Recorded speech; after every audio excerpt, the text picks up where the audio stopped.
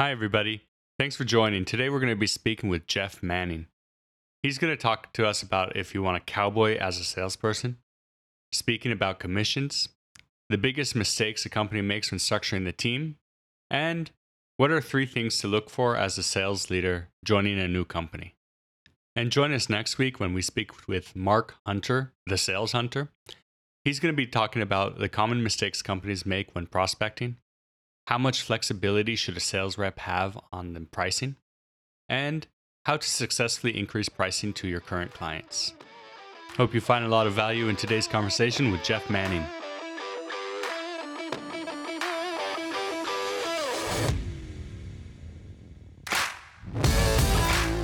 Startup Sales is a podcast about what it's really like to get a business off the ground. We talk with founders, CEOs, and sales VPs from the high-tech market. You'll learn how to build and scale a sales team. You'll also hear about the growth challenges and tough decisions from others who have had both successes and failures. And now, your host of the Startup Sales Podcast, Adam Springer.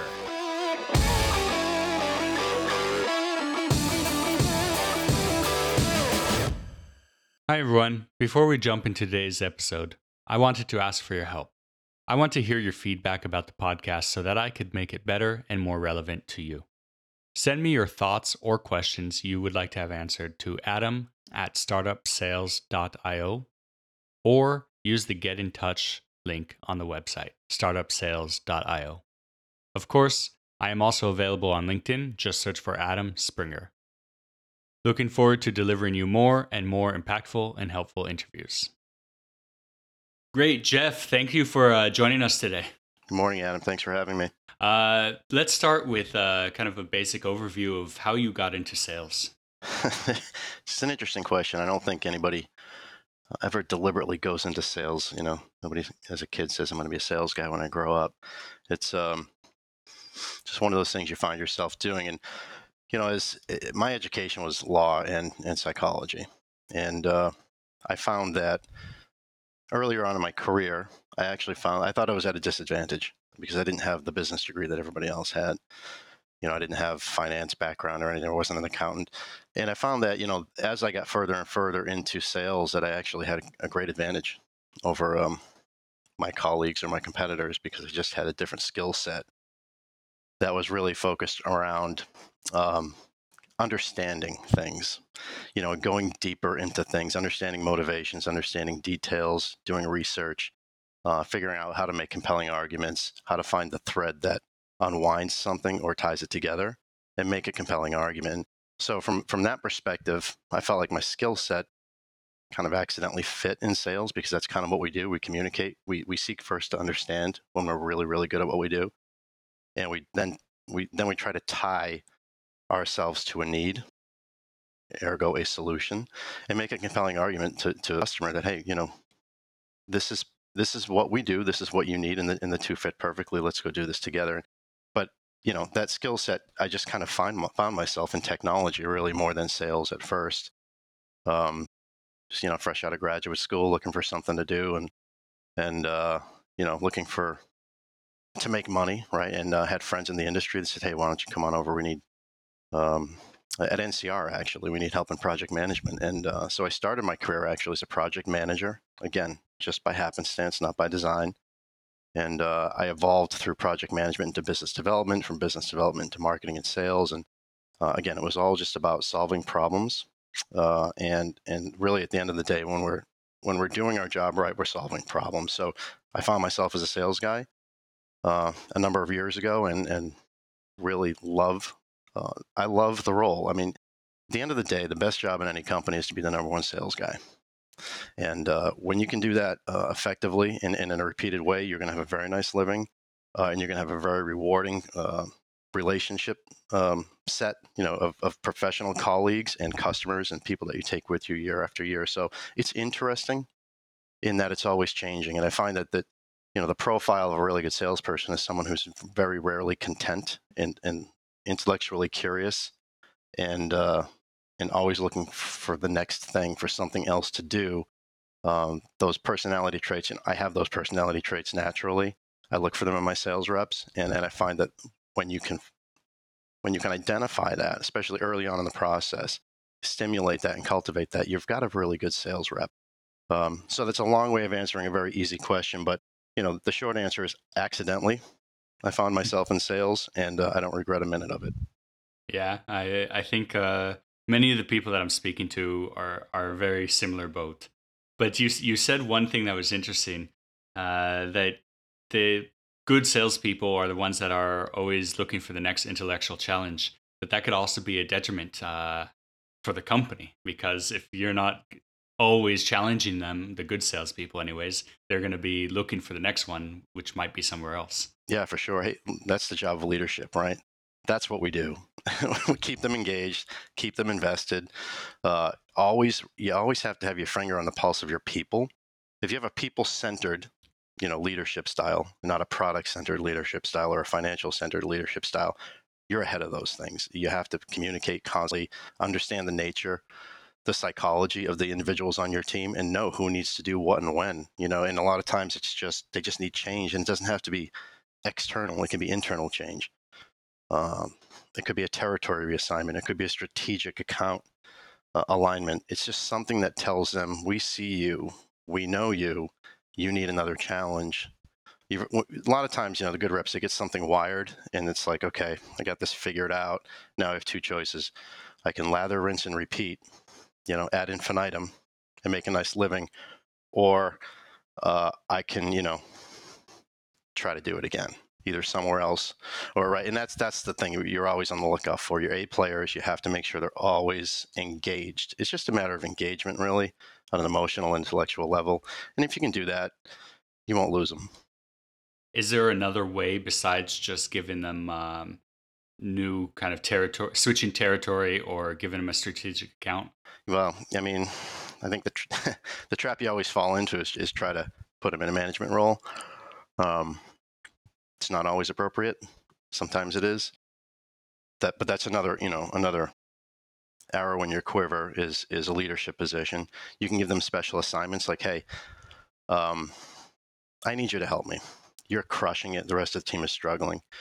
What if we put you in, would you be interested in doing a little bit of side training for us? If I made you the specialist for something, could you take that on as a special project?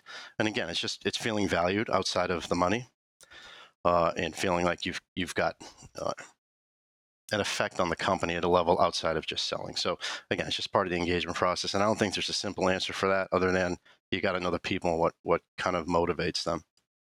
Yeah. I think it's really important. People want to feel part of the company, like they have weight in the company, and that they're involved in the decision making and how the company goes in the path that it's going. No, look, a company is nothing more than a gathering of people committed to the same cause, right? It's an organization. So from an organizational theory perspective, everybody feels like they have a role that's understood and recognized and has value to the organization, then they're part of it, right? They're part of that engine that makes the thing move.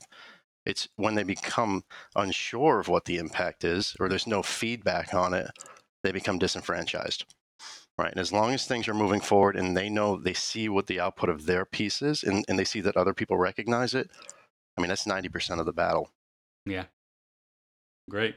So when you went to Siberia almost a year ago, what were some of the key factors that they provided to you besides money that made you choose to work with them? Yeah, I think I'm attracted to transition. I think in a lot of companies, especially in technology, are always in transition. They're trying to get from this phase to the next phase in the evolution of their growth. They're stagnated. They're rubbing up against the edges of their existing core competencies or capabilities or talent or whatever. They need an injection. They need new ideas.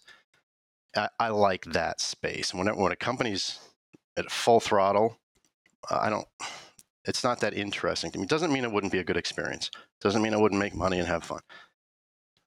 But I know myself, right? And I know where my value is to an organization, and it is in those frictional, transitional periods.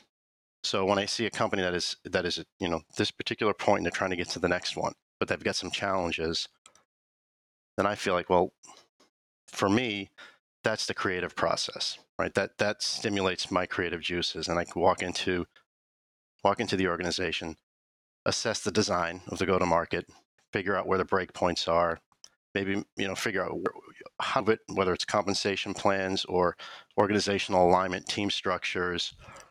There's lots of different things that come into play, but from my perspective, to me, the energy is right there. What moves do I make that take that kind of force this quantum leap forward and unsticks something? So I felt like Cyberra has been around for a while, but has kind of reinvented itself many, many times. The company was founded in the early 2000s, right, and has had many identities and many, many reinventions over the years, and that speaks a lot. That's to the existing or the previous management regime, right, and the ownership and the founder of the company. Done a lot of good work to keep it relevant, keep it profitable, keep it in the game in the face of continuous transition and change and reinvention, right? But then they were acquired by a private equity firm, a growth equity firm, and the growth equity firm is looking at the company saying, okay, here's what I have, but here's what I want. How do I get from here to there? And to me, the challenge to do that at this level and have complete control over how we get there was very, very exciting.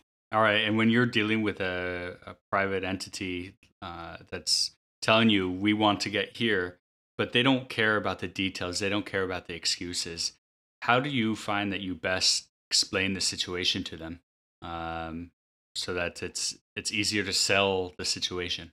Yeah, well, first of all, before you get yourself in that type of position, you really need to make sure that those people are reasonable, that they have a realistic understanding of the current condition and a realistic set of expectations of what it will take to get to the next step. So I tell you what came over, but I spent a lot of time with these people before coming over, and if at any time during that process I felt like they just didn't get it, I wouldn't be here, because frankly, it takes a whole team effort, and the first team member that matters most is the owners, right? Whether they're the founder or an external venture capital or a private equity firm, if they don't understand what they have realistically and what it's going to take to get to the next thing, then nobody will be successful, because there'll just be unnatural pressure coming at all angles at all times, and it will collapse the individual, if not the company. So I'm very fortunate to have a very good partnership with very reasonable PE group.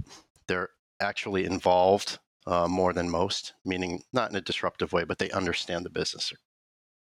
And for me, I wouldn't have made the leap if that wasn't the case. So, and just being open and honest, you can't always be selling. Just because we're salespeople, we shouldn't always be selling. I mean, good news should travel fast, bad news should travel faster, and you just have to be realistic and open and honest, and make sure that you're getting the same in return. It's a partnership. Absolutely. But what you said, salespeople shouldn't always be selling. I think salespeople should always be listening. Correct. Key difference. Correct. That's exactly right. I mean, look, if you're not the best salespeople, are the best listeners, right? Our job is not to constantly broadcast and inform. Our job is to understand. Through that understanding and through questions, rather than telling, you should be asking and listening. And that creates this co-authorship and a collaborative environment with the customer, internal or external, or even spousal. I do this with my wife. If we're talking and you're listening and asking questions, you get to the result, but it becomes both of your answers, not just one person's forceful answer. You're not imposing your will. It's a joint effort. Yeah, absolutely. I think it's really key.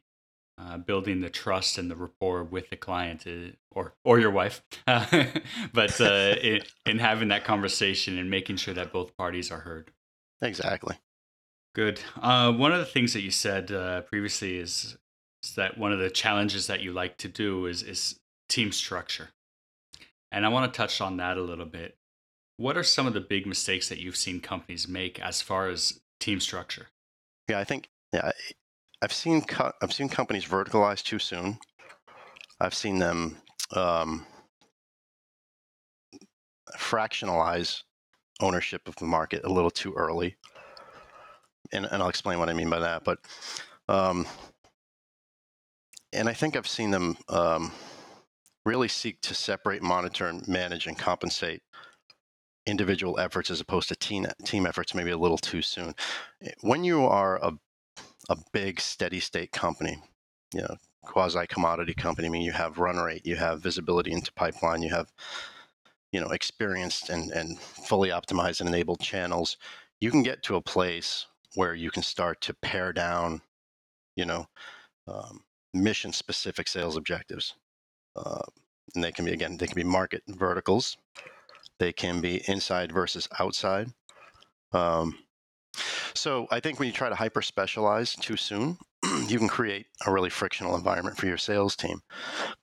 Excuse me. And really, when you're especially in an early stage startup, the most important thing is market share, market traction, penetration. You've got to get forward momentum going. You've got to get inertia, right, moving forward. The easiest way to do that is to have people working together to a common objective.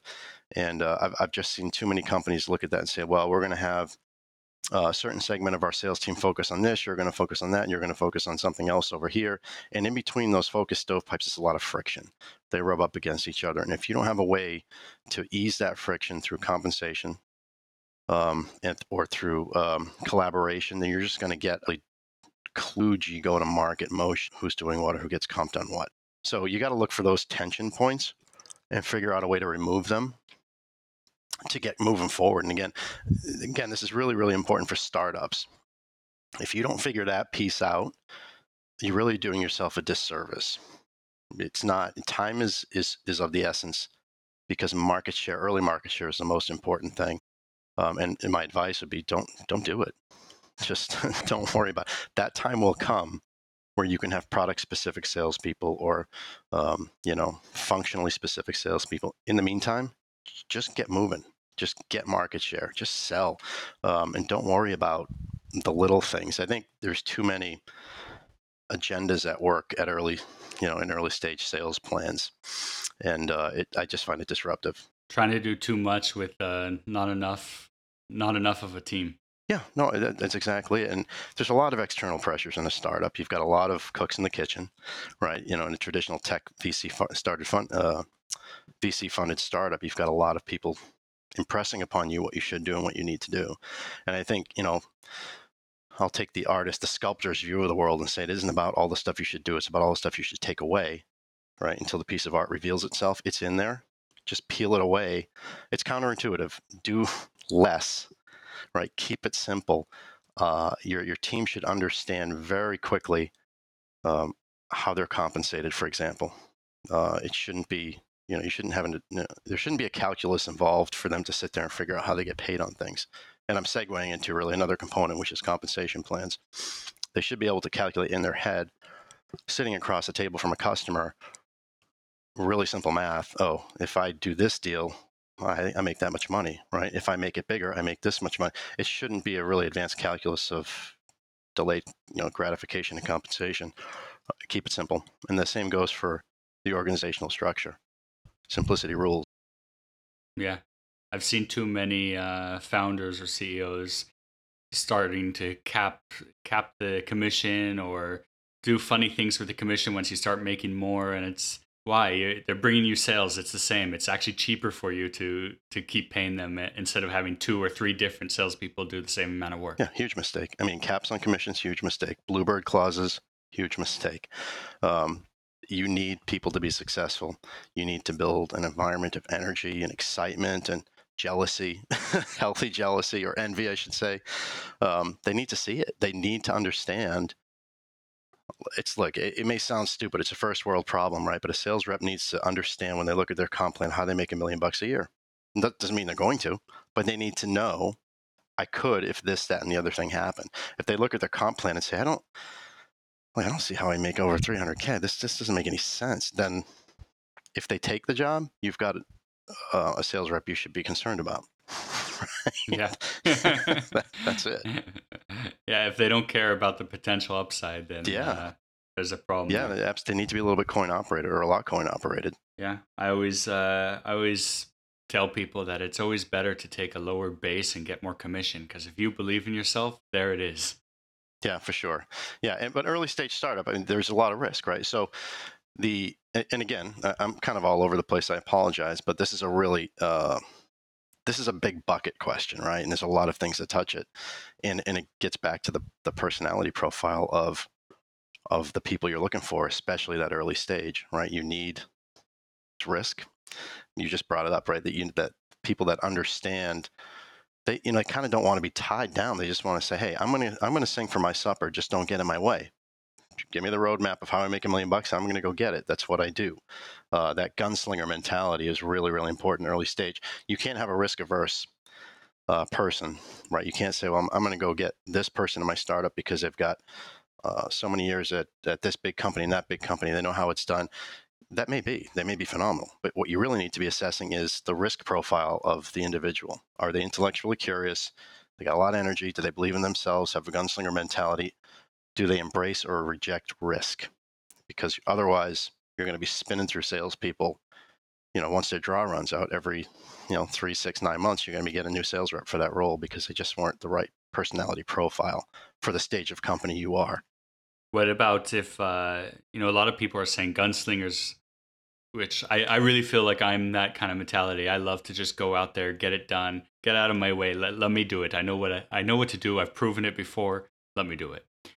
But at the same time, a lot of people look at that attitude as kind of like, oh, he's not going to be a team player. There's some concerns there. What do you say to that? There are some who are, and there's some who aren't, and that would lead to my one of my criteria for hiring. I mentioned one is intellectual curiosity, the other is emotional intelligence. And if the EQ of that person is in the right end of the spectrum, I don't worry about that because they recognize that, hey, I'm a gunslinger, but maybe more appropriately, I'm the quarterback. Okay, and I can't be successful without a team, but I want the ball on every play, and I'll decide how we're going to get to the end zone. That's the mentality I'm looking for, because the quarterback realizes that, and again, it's an American football term. I apologize, but the quarterback realizes that irrespective of their talents and how great they are, they can't do it all on their own. They need project management, they need engineering, they need support, they need product management, they need marketing, they need finance and legal support. They do need team members around them, and they may need additional field sales support, or inside sales support. They do recognize that what they want is to call the play, and that's the person I'm looking for. One that's in charge. Yeah, takes control, kind of gets the team in the huddle and says, winning is that way, and that's the way we're going. You're with me, or get off the field. I'll play with 9 players. I don't need 11 because I know the play. I know how to get there, but I need you, but I don't need all of you if you're not on board. But we're going that way. Good. How are you testing for EQ? Well, I wish I had a test. No such thing. It's really, it's conversational, gut feel. It's people who know the person. You got to do a lot of reference checks. I always default to the same thing everybody in my role does, which is people I've worked with before. That's always optimal hire, those you already know, to mitigate that risk. In the absence of being able to do that, you've just got to spend a lot of time with the person and trust your instincts. Conversation to me is very revealing. I don't, my interviews, I'm a terrible interviewer by the classical sense, and that I'm not, I probably don't ask the classical questions. I'm more of a, let's have a conversation about anything. I just want to understand how you perceive the world, how you read and interpret data, whether it's how the waiter brought your hamburger and undercooked it, and how do you deal with that, or anything at all. And it just tells me a lot about, the way that you receive stimulus from the world and react to it tells me a lot about you as a person. And that's just kind of what I'm looking for. I get the EQ sense for the person through interpersonal contact. And, there's probably an MMPI methodology to get to the bottom of a person's EQ, but I don't go through that. It's just, I don't have time for it.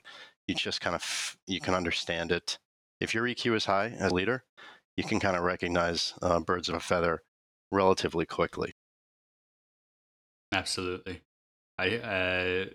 One of the questions I generally ask is, this has to do more with the curiosity stage of a person. But I'm always asking, like, on a personal level, just the conversation before we get into the quote unquote interview. What are you reading? What kind of books do you read? Yeah.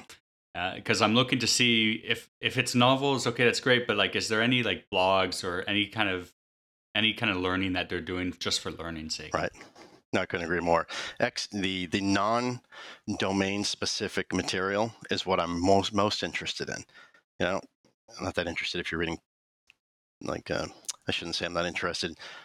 My expectation is that you're always looking at stuff within your professional domain, technical rags and things like that. But I'm more interested in what else. Are you a fiction or a nonfiction guy? Are you you know, are you fantasy or science? What is your thing? And do you have more than one thing? Are you multi-talented? Do you have multidisciplinary approach to life? Because if you do, you're going to have a higher probability of success in sales, because what we're looking for is how do we differentiate ourselves from our competitors. And there's really a blueprint to what we do. And most people think salesperson, they have a vision in their mind of what that person looks like. And it's a cliche. It's a cliche because it's partly true. So if you can differentiate yourself from that cliche by being interesting, by being conversational, by things that are not related to what we're trying to accomplish within the room of the customer, that's memorable. That's transformative. It takes discussions in a different direction, which makes you more authentic and approachable and relatable. And so if you are relatable on a multidisciplinary level, you're probably going to be quite successful. And I look for the exact same things, and I do the same things. I'm just as likely to pick up a Scientific American magazine as I am a home redecorating magazine and at Hudson News. Things interest me. And I look for people who find things peculiar and want to understand better, because they do better sales discovery. Not just that, but they connect the dots within the customer in a deeper way. They're not superficial. They don't look for a single point of contact within the customer. They're in the customer and they're asking lots of questions. Well, who owns that project? Well, and who do they report to? And well, how does that impact this project? And is there a way we can help with that as well and find multiple funding sources for our single project? Those people unpeel the onion a lot faster and a lot better than those that are single threaded.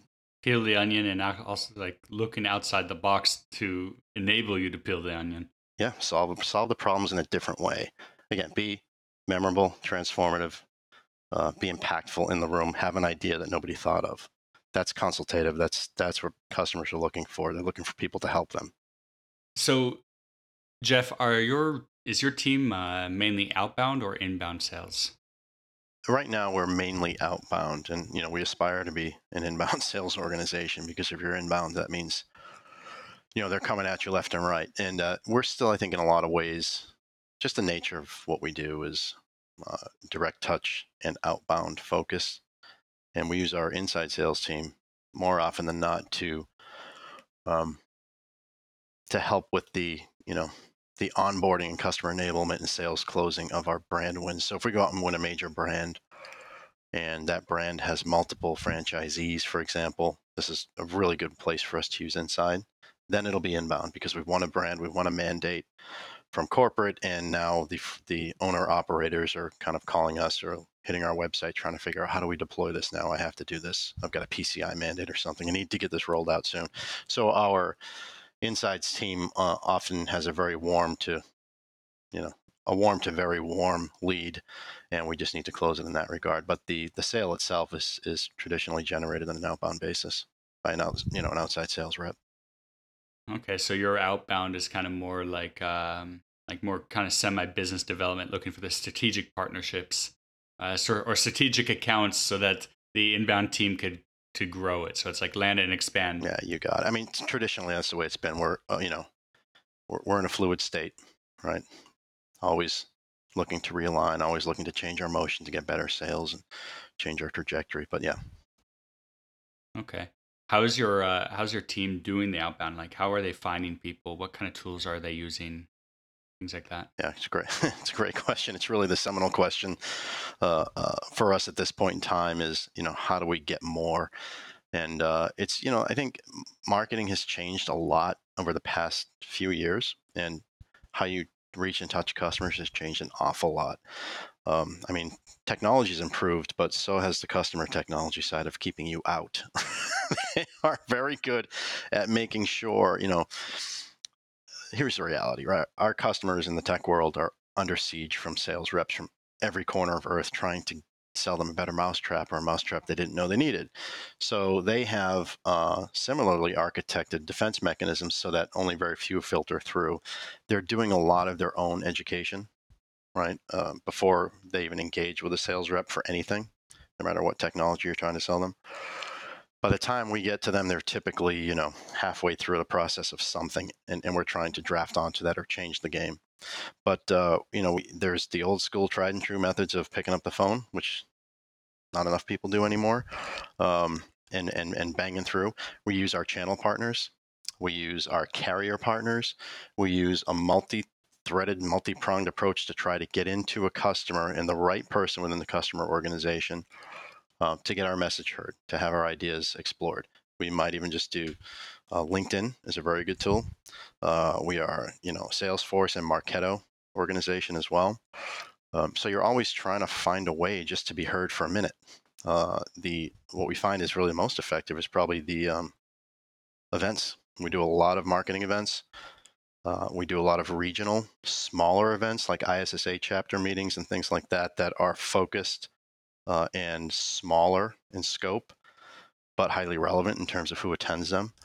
And, we're trying to, get out there to the public speaking gigs and all of these conferences and events that we do just to be heard so that someone at the end can approach you and say, hey, I heard what you said.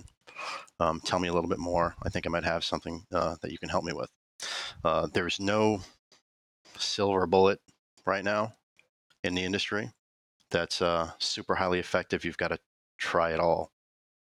Kiss a lot of frogs and just keep swinging, and eventually, you break through. Yeah. So the small events that are really focused, you're finding are much better than the big conferences. I find that to be the case.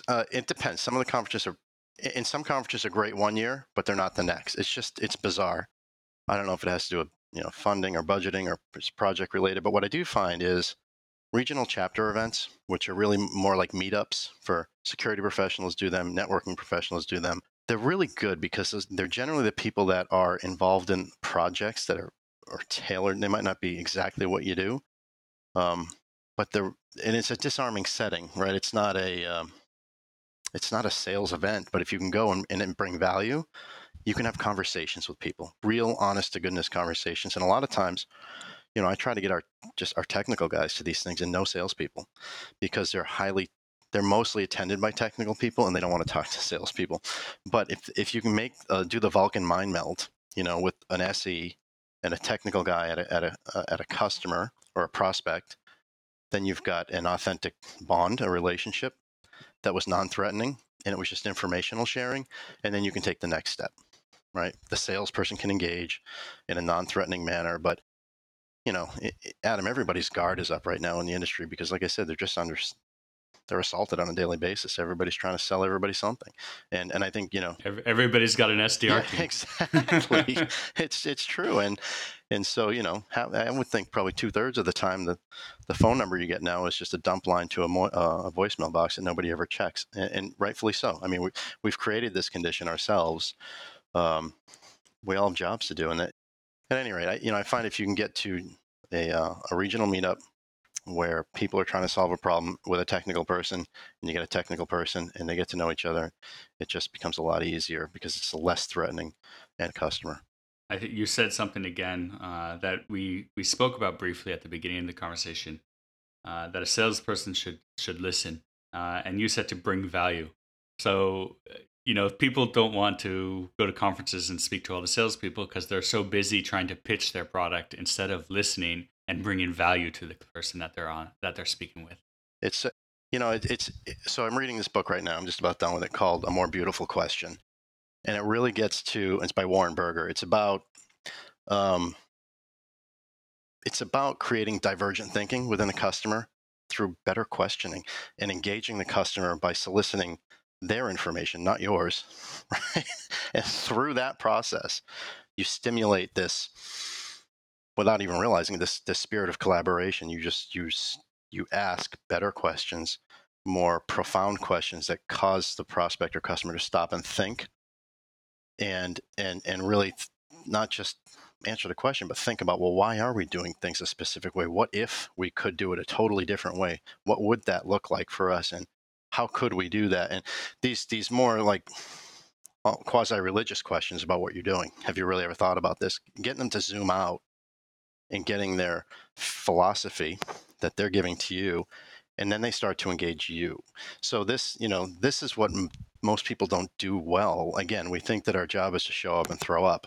We think our job is to show up and inform, and then we wonder why the phone doesn't ring after us, because we didn't engage them. We didn't make them the solution. We thought we were the solution, right? We're not. They're the artist. We're the paintbrush. We got to make them author the solution and choose us out of that box to paint with. And we don't do that because we don't make them feel like it's their answer, right? So this is the point. And this is what people who are intellectually curious and have a high EQ are able to do just organically. They don't even know they're doing it. And that's a challenge. And that's why we don't get callbacks. That's why people don't want to talk to sales reps. Not enough of us are good at that. Yeah, it's a fine line, because you want to be in control of the conversation when you're having one, but you, at the same time, you want them to be in control or feel that they're in control. Yeah, that is power. That's power. When you have the strength to relinquish it and give them the space, you're in control, even though you just gave it away, because you had the strength and the power to do that. Let them have it, and they'll appreciate it, and it'll come back to you, but it just won't be immediate. And again, it's a counterintuitive. I look for counterintuitive people. Have you read the book To Sell is Human? I have not. He talks about that there. So it's also a good book about sales in general, how everybody's a salesperson, even if you're not in sales. Right. For sure. Just some are better than others. Some do it on purpose. Some do it. Yeah. Exactly. All right. So I want to ask one final question, because we talked a lot about like what you look for in a salesperson. It's kind of going back to the middle of the conversation, but are you looking for that person with experience, or are you looking for that person that has the ability? Yes. I don't think they're mutually exclusive, but I would take ability over experience. Experience is important, but I have experience. I have management teams with experience. When, I want people who will leverage their resources, and I'm a resource, and their direct line manager is a resource. So I'd rather, I would rather take and I think this is what you're asking me, I would rather have someone who's just got it, a superior athlete that needs a little bit of coaching, a little bit of direction, and, just rounding out the edges, than someone who's got a ton of experience, but maybe doesn't have the raw skills. And experience really counts for, I don't want to diminish it. I have experience and I value it, and I've had them both. I've had reps that were much older than me, and I've had younger ones. And I've always enjoyed working with the younger, less experienced ones, because they're hungry and they'll take coaching, and they're just, you wind them up and let them go. And it's fun to watch. And by the way, in a selfish way, I enjoy it. I enjoy the teaching process. I get a lot out of it, personal gratification, by seeing them be successful. It's meaningful to me. It's part of the reason I'm in this position. I enjoy that. And there's less that I can add to a highly experienced rep, other than just to be a sounding board and maybe have an idea here and there, but they know what to do. And my job is to get them to update Salesforce, right? The more experienced the rep, the worse they are at it. But yes, I hate opportunities. Exactly. They sandbag, and you never know what they're doing, but they bring in orders, so that's a good thing. But the experience matters a lot, just for they generally have relationships either within the end user community or within the partner community, and that's very helpful. So the answer again is yes, I want both, but if I had to choose one, I'd probably take the one with pure ability. Now, you said that you want, if it's somebody with the ability and not the experience, that if they're resourceful, they'll use you as a resource. How do you keep them from leaning on you, though? Yeah, just don't return their phone calls. No, I think most people don't want to do that. Most people want to be autonomous, and that's part of the ability. Superior athletes don't want to be told how to run. They think they know how, but they will ask, how do I get better at this? What should I do next? And that's all fine and good. I have all kinds of time in the world for that. I'm never not going to spend time on good questions, but it gets to a point where if it's too much, you start asking the question, what do you think you should do? What did you do last time? What do you want to do next? If you stop answering the question and start asking them what the answer is, over time, they start to figure out, oh, okay, he's right. I should be doing this on my own by now. I don't have to keep coming back to check in. All right. Well, Jeff, I think there's a lot deeper that we could dive here, and but we're out of time, unfortunately. Maybe we'll go round 2 here soon. But I really appreciate you coming in and sharing your experience with us. Thank you, Adam. I had a great time. Thanks for listening to Startup Sales with Adam Springer. Subscribe to the podcast so you never miss an episode.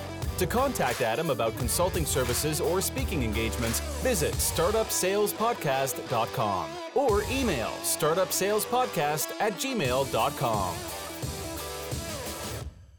Great, Jeff. Let's finish things off with the final 5 questions. What is your favorite sales or leadership book? Favorite sales or leadership book?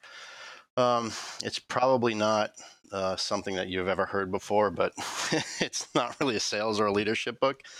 It's The Hero with 1,000 Faces by Joseph Campbell, and it's a very abstract mythological study on human archetypes.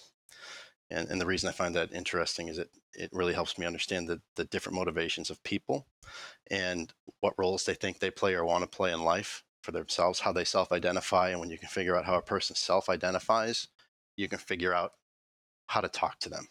I think that's definitely a sales book. It's not a sales, quote unquote, but it's definitely for the higher level salesperson, sales book. Good.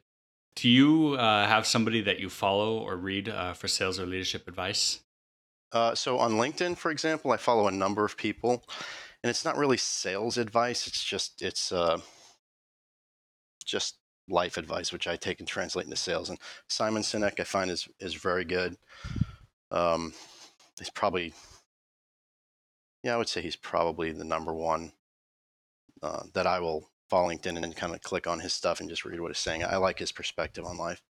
Okay. Are you available 24/7, or do you have strict personal time boundaries? No, I am not available 24/7. I do not aspire to be available 24/7. I think it's unhealthy. I'm available while I'm awake in general, but my phone does have a decline button on it, and I use it if it's after 8:00 at night and I'm just tired and I'm with my family. I'm not going to answer that phone. If I will check the voicemail if it's important. I will return it. Although voicemail, who's using voicemail anymore? Exactly. Text. Yeah, if I don't pick up, then the text comes in, and that's fine. Sometimes it's important.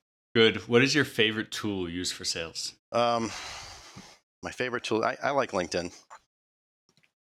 I just like LinkedIn. I just like the ability to figure out, if I'm trying to get into an organization, where do I need to go and who do I know that knows that person that can help me? Okay. And do you have any other tools that you like besides LinkedIn? I don't. I mean, I'm not a tool guru. Our company does. I mean, the reps are big Marketo fans and Salesforce fans and all that, but I'm less of a tool person. Yeah, just pick up the phone. Yeah, pick up. Honestly, that's my favorite tool, and not enough people do it. I like phone. Yeah. Not text, not email. I like to pick up the phone because I get broader context through tone and syntax. You can understand what a person's saying. You can't always understand what they're writing. Exactly. Good. Last question is, what one piece of advice do you have for all the founders or sales leaders out there? Yeah, I think people, process, and product in that order. People first. You can have the best product in the world, but without the right people and the right process, you will probably fail. However, you can have a subpar product, but with really exceptional people who are inspired in the right process, you can be the most successful in your market. And that's just the way it is. So, have a people-centered approach, be honest about where you are in your evolution when you hire them and be honest with them about it, and hire the right people. Good. All about the people and process. I think it is. Jeff, thank you very much for joining us. Thanks, Adam. I appreciate it.